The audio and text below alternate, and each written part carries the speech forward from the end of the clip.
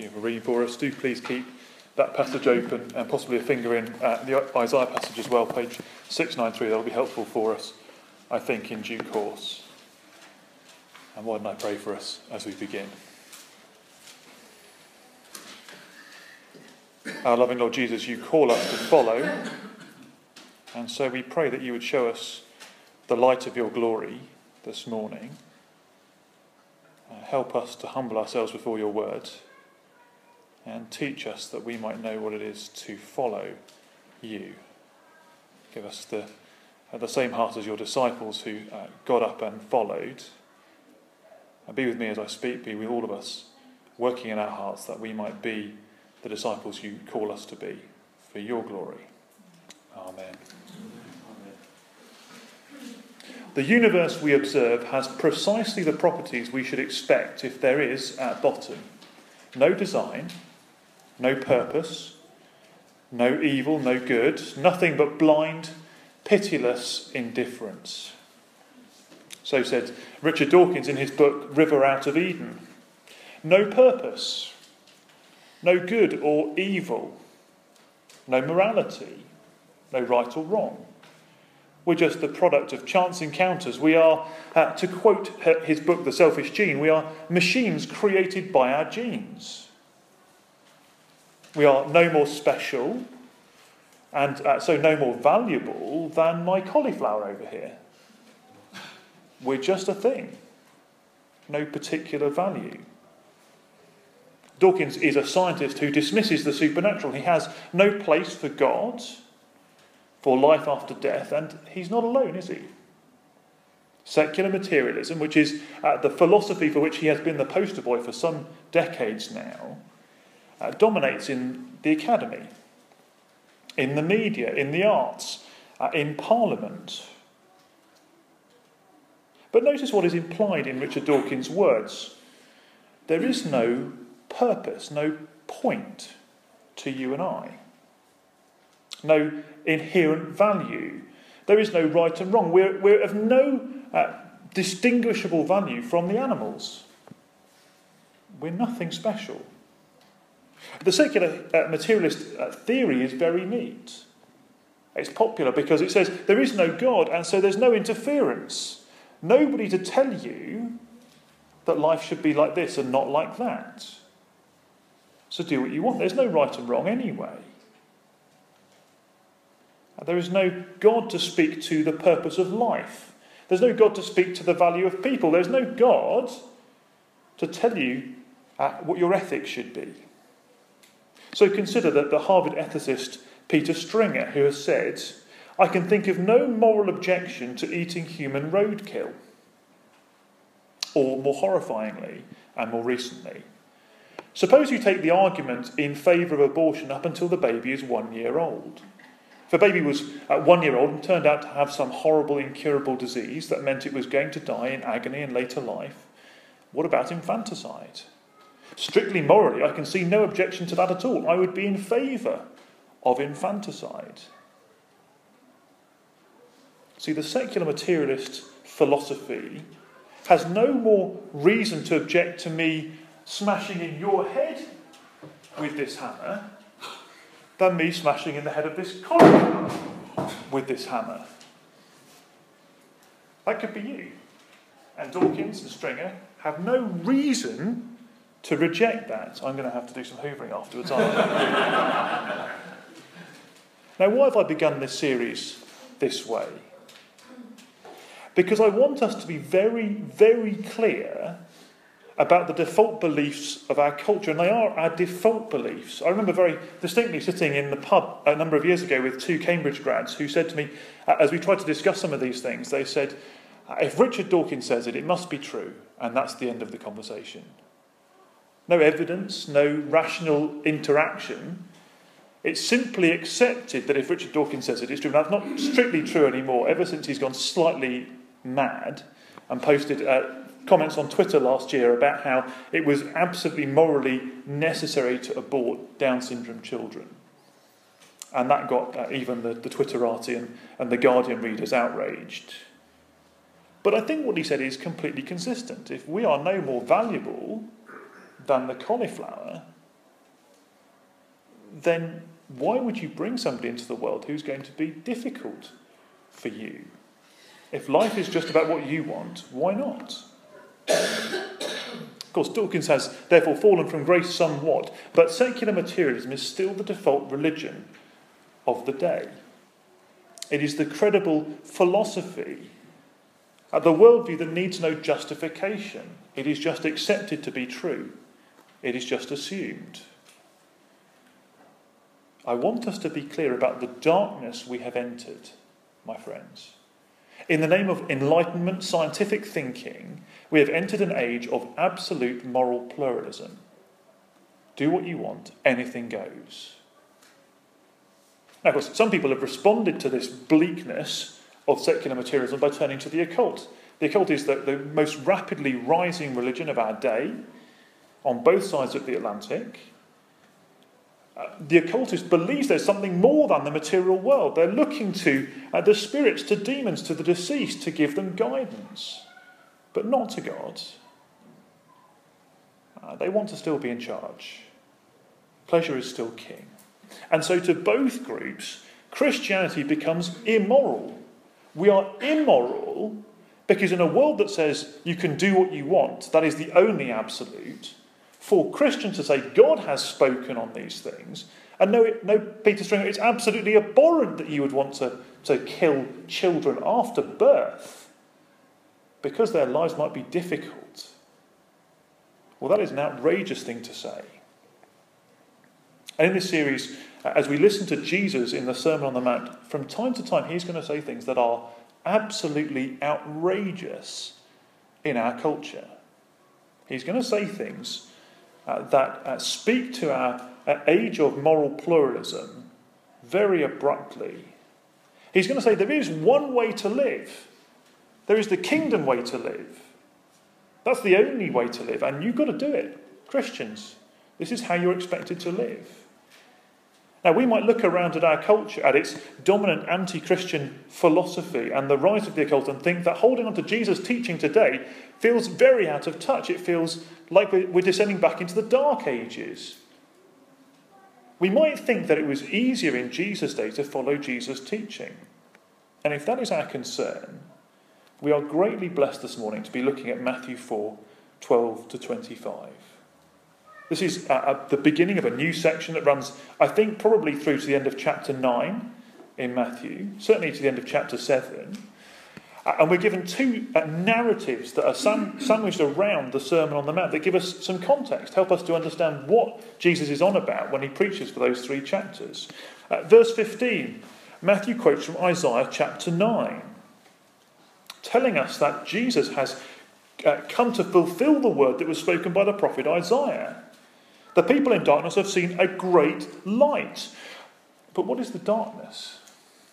What is the darkness that Jesus has come to be the light to? Let's just flip back to Isaiah chapter 8 that Shona read for us earlier, page 693.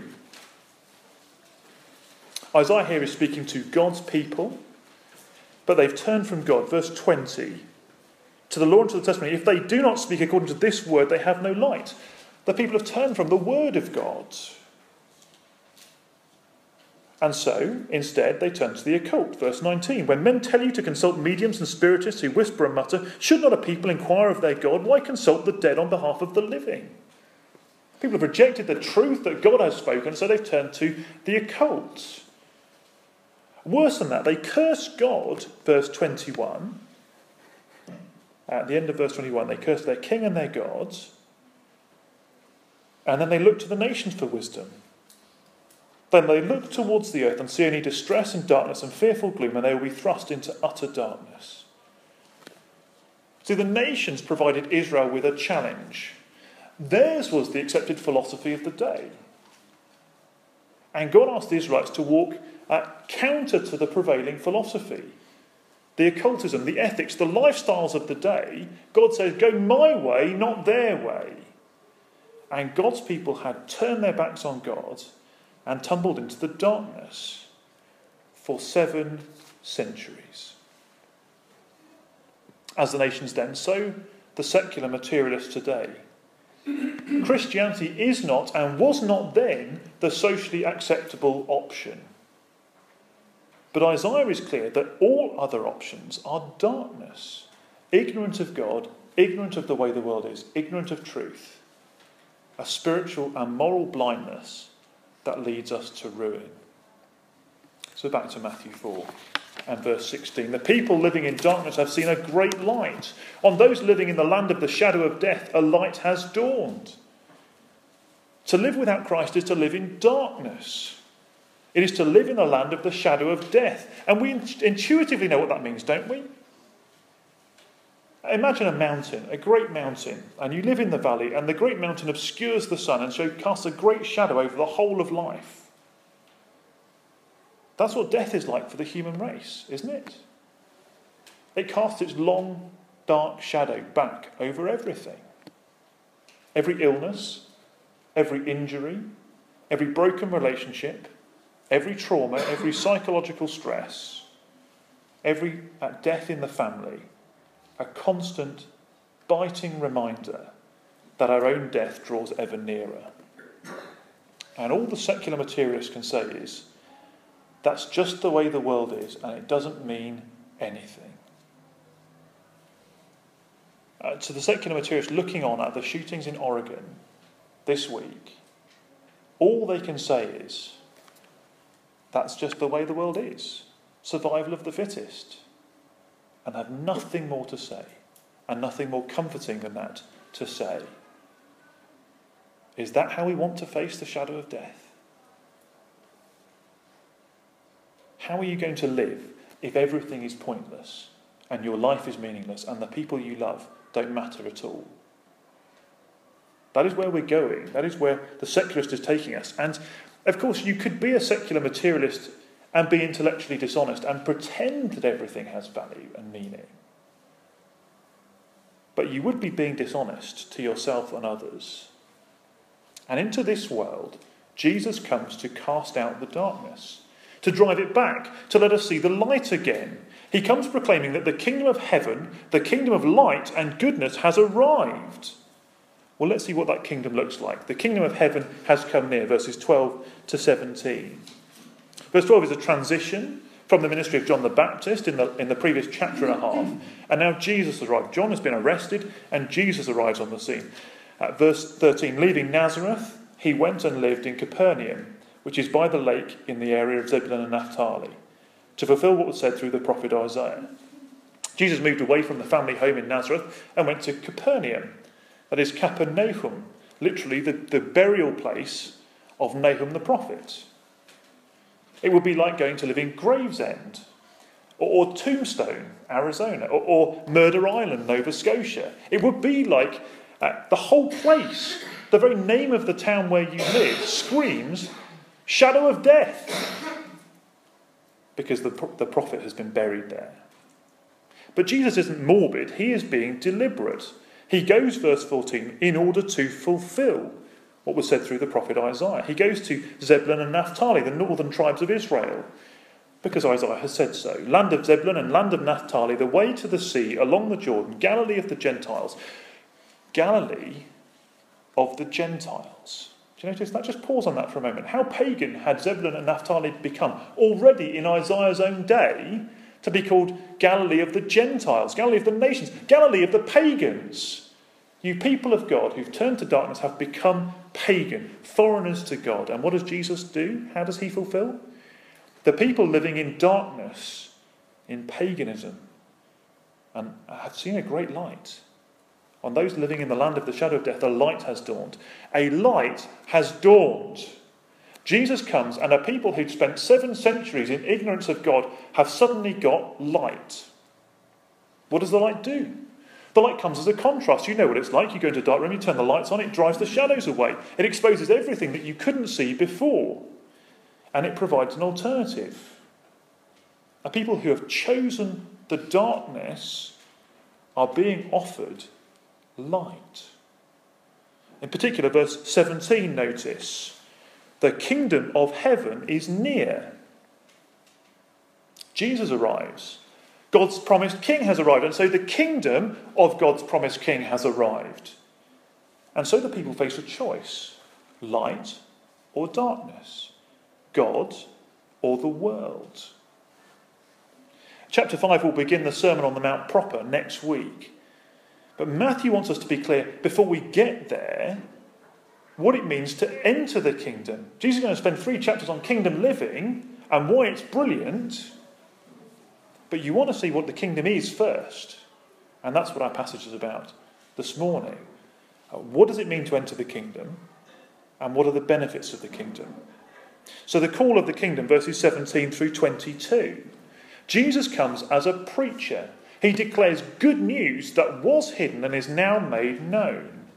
And what he preaches is that the kingdom of heaven has come near. Which certainly sounds like good news, doesn't it? Heaven is a great place, we think. Great that the kingdom of heaven has come near. Unless, of course, you're not in the kingdom. If you're an enemy on the outside of the gates posing a threat to God's kingdom, then the kingdom of God coming near doesn't sound like good news at all. It should be terrifying. The king comes as light, and it should be terrifying, which is precisely why Jesus' first word in ministry is this: repent. To repent means to turn around. It means to change your mind, change your direction. It means fix the mess you've made. It means recognise that you're in darkness, that you're spiritually blind, spiritually dead, facing death on your own, and turn around. That one word, Jesus says, you've got it wrong. Your whole belief system, your life, it's all wrong. Turn around and follow me. I'm the light. Repent of your ignorance and your pagan living, for the kingdom of God has arrived. Of course, that's not immediately attractive to us. At least if you're a guy in the room, that's not attractive. Being told that you are wrong and you need to do a 180 turn is not attractive, is it? But that's what Jesus says. That's the content of his preaching everywhere he goes. Jesus says you are wrong. Wrong about God, wrong about heaven and hell. Wrong about how you should live your life. Wrong, wrong, wrong. It's sometimes said that becoming a Christian is too easy. Because all you have to do is repent of living your own way, say sorry to God, turn and follow Christ and put your trust in him. You don't have to do very much. It sounds easy, but it is the hardest thing in the world. Because it requires us to be humble to the dust. And yet, as I stand here this morning, speaking God's words on his behalf, that is what Christ is calling you to do. Repent. Have the humility to accept that you've got God wrong and follow Christ. Christ says to everyone then, and continues to say it to everyone today, you've got it wrong, follow me. Christ is calling you to follow him. And wonderfully, our passage gives us 4 little illustrations of people who did follow him. And so we can unpack a bit what that means to follow Jesus.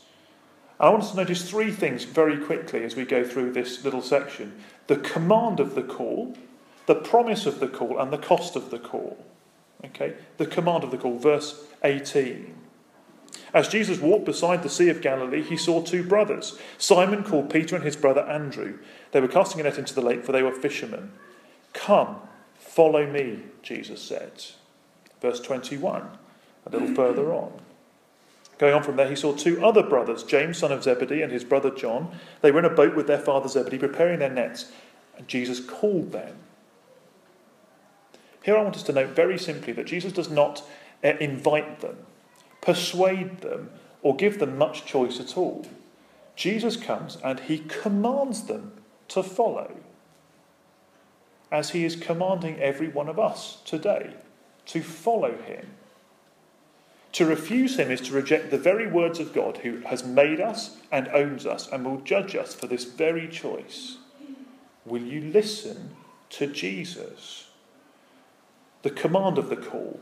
With the command also comes the promise of the call, verse 19. Come, follow me, Jesus said, and I will make you fishers of men. Jesus calls the church to a task. It's a task that he'll elaborate on in chapter 28 and all the way through in between. It's the task of bringing other people into the kingdom. Now, some of us here, perhaps even some of us who've been Christians for quite a long time, might feel that we are utterly incapable of being useful to Jesus in his kingdom task. We struggle to live for Jesus. Perhaps sometimes we don't want to live for Jesus. And we certainly find it intimidating to try and ask people to come and join us as Christians.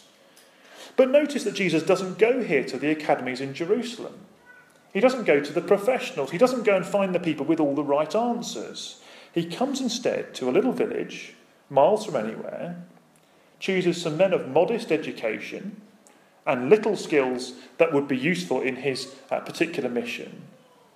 Notice instead, verse 19, Jesus says these words, "And I will make you fishers of men." Jesus will make them fit for task.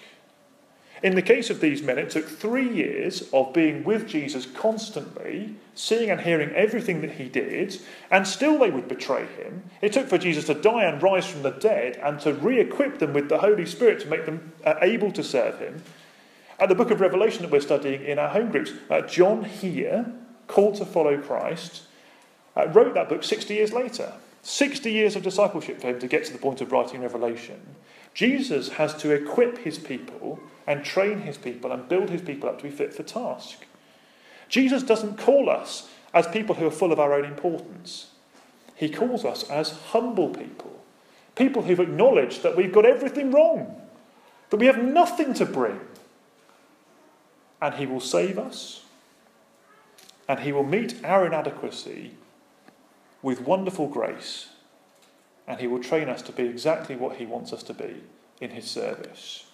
So there is the command of the promise of the call, the promise of the call, and finally the cost of the call. Verse 20. At once they left their nets and followed him. Verse 22. And immediately they left the boat and their father and followed him. I said that earlier.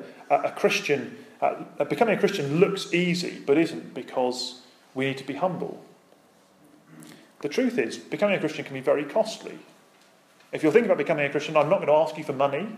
Don't pay me a fee to become a Christian. But you may have to pay a great cost. For these men, it cost them their security. They left the jobs that they knew how to do. They left their boats and their nets. They left their tools of their trade behind. They left their families behind in order to be retrained by Christ for the task that he had for them. And you can imagine Zebedee, can't you, in his boat, as his sons are called away from him and the job they've been doing together to follow Jesus. I imagine there were some fairly heated conversations there. I imagine that Zebedee did everything he could do to persuade them to stay. Who's going to take over the family business when I'm too old? Who's going to look after the family? Boys, what are you doing? You have responsibilities here.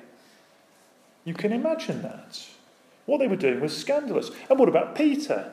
We know that Peter was married, because in Mark 1 we're told he has a mother-in-law. I guess you wouldn't choose a mother-in-law unless you've got a wife as well.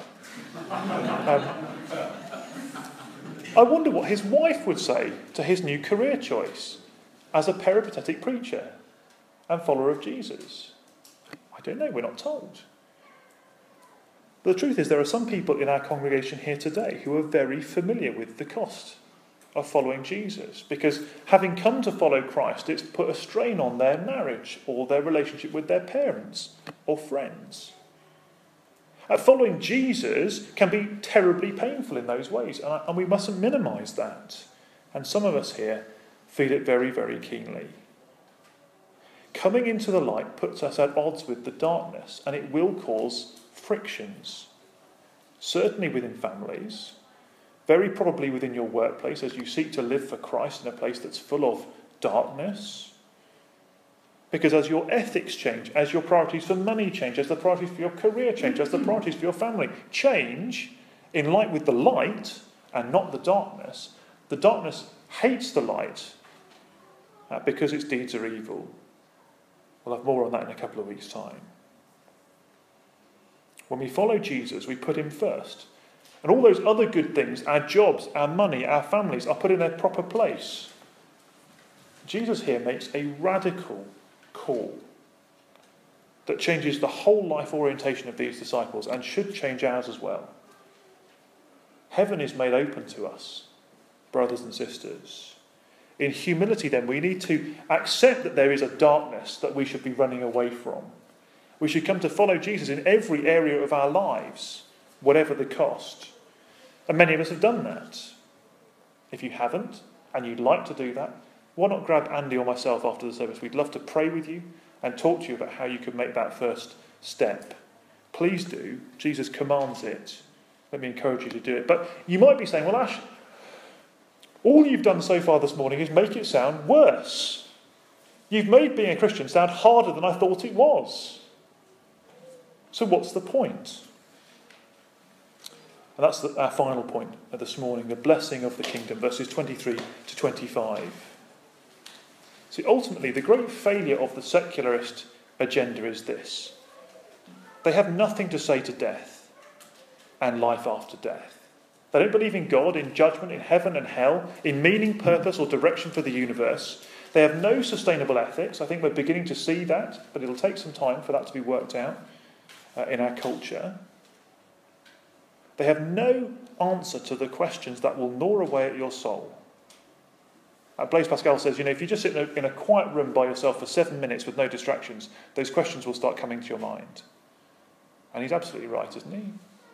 The things that keep us awake in the middle of the night, the things that really trouble us about heaven and hell and life and death, the secular philosophy of our age has nothing to say, and no comfort to bring. It is a false gospel. But if Jesus only comes with advice for living wisely in this world, if all the Sermon on the Mount is wisdom for this world, it's like shining a little street light into a world that's covered in darkness. Wisdom for a few steps, and then darkness again. Is that all Jesus does? No, I think the light that Jesus brings is more like a blazing sun, so hot that it melts the mountain of death. Jesus comes to destroy death itself, so that you can see everything in the light. We know that Jesus destroys death by his own death and resurrection, and we'll get to that in Matthew's Gospel. But I think these last 3 verses here are about what it looks like for Jesus to have destroyed death. They pair with chapter 8. Why not read chapter 8 later and see just what Jesus does to destroy death? Verse 23 gives us the paradigm that Jesus follows for the rest of this section. Verse 23, Jesus went throughout Galilee, teaching in their synagogues, preaching the good news of the kingdom and healing every disease and sickness among the people. And you expect Matthew to focus at this point on the preaching. That's what he's been doing throughout. Jesus has preached about the kingdom and repentance. You expect it to be more about preaching. After all, you get to chapter 5 and it's a long 3 chapters of preaching. And yet these 2 next verses are not about the preaching, they're about the healings. Jesus goes to the synagogues first. He calls God's people to repentance. But again, Matthew, what is so good? What's so gospel about the kingdom? Because Jesus heals every kind of sickness. Every injury, every illness is a reminder that this world is under judgment, that this world is broken. It is not the way it's meant to be. And in the end, death will visit us all. And we feel that innately, don't we? If we just pause and think about it long enough, we all feel that. That is how death casts its long shadow in our pain and our mourning and our tears and frustrations and our desperations, our aches and our dying. The shadow of death is everywhere. But now the kingdom of heaven has broken into this world. Where the king goes, the brokenness is mended. It's as if Jesus comes and tears back the veil. He opens the window and says, that's what heaven looks like. Let me show you heaven. Let me show you the kingdom of heaven in its glory. And why is the kingdom good news? Because the shadow of death is rolled back and has no effect there. Verse 24. News about him spread all over Syria, and people brought to him all who were ill with various diseases, those suffering severe pain, the demon-possessed, those having seizures, and the paralysed. And he healed them. I guess we can get quite blasé about this. If you've been Christians for a while, if you've been around church for a while, you can get quite blasé about the fact that Jesus can heal people. But just think about it for a moment. Jesus empties the hospitals and the hospices. Every kind of illness, from the common cold to malaria, every kind of physical injury, from stubbed toes to herniated discs. Jesus drives out every kind of occult possession. He drives back the influence of the devil so that people can have clarity about the kingdom. He addresses the more long-term and chronic conditions too, like epilepsy and paralysis. Every one of those things is a reminder, a symptom that we live in a fallen world, a broken world, a world that is not as it should be, a world that is shrouded by death. And Jesus comes and says, it is not the way it will be. Let me show you. My guess is that every one of us, certainly the majority of us, will know the pain of a world covered in death at the moment.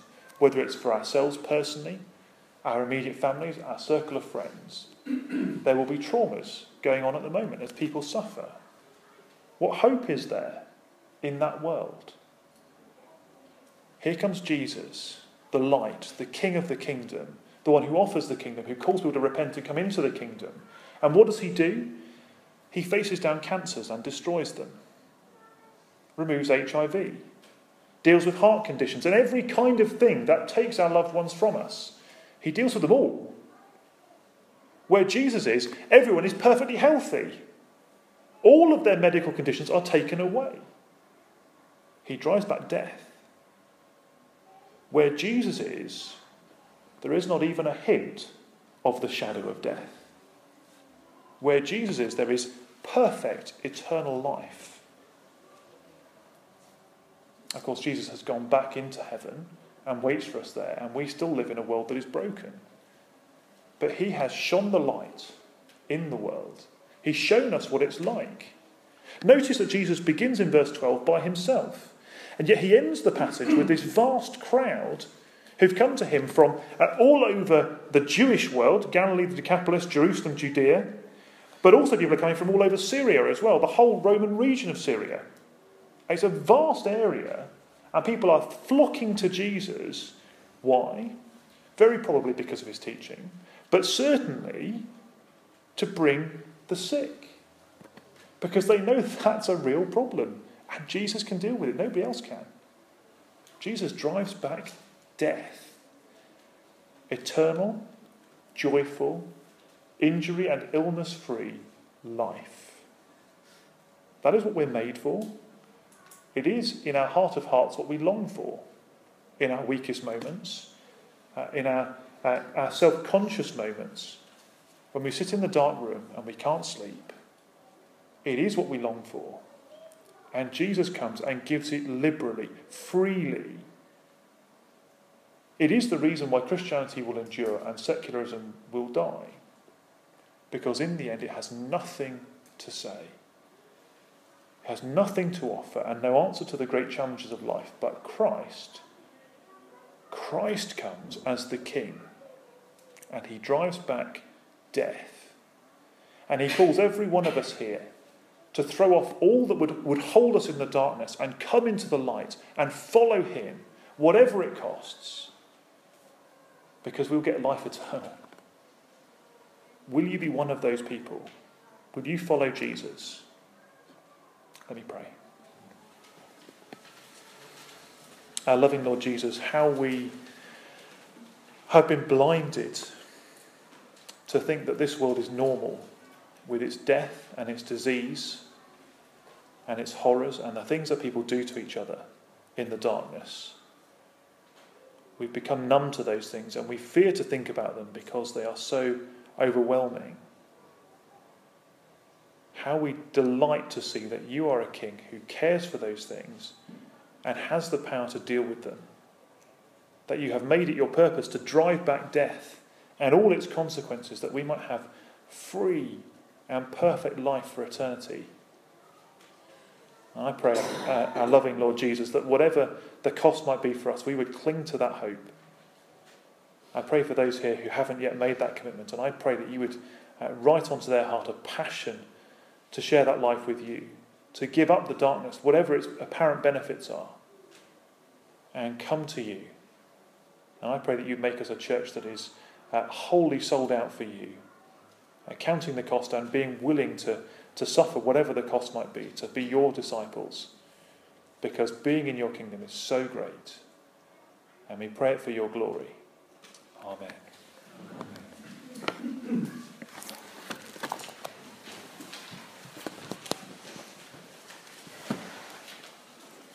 Try and avoid the cauliflower up here. Our last song really is a response to what we've been hearing, recognising we come as people, if we are Christians here today, those of the risen King. It's interesting that the description there of the King, of the kingdom, we don't say he, although it does say in many places, he's the awesome King, he's the majestic King, he's all of those things, but we use that description that he's risen because it really encapsulates it all, doesn't it? There's no other king around who we could say is the risen King. And that's why we rejoice as being part of his kingdom. Let's stand and rejoice together.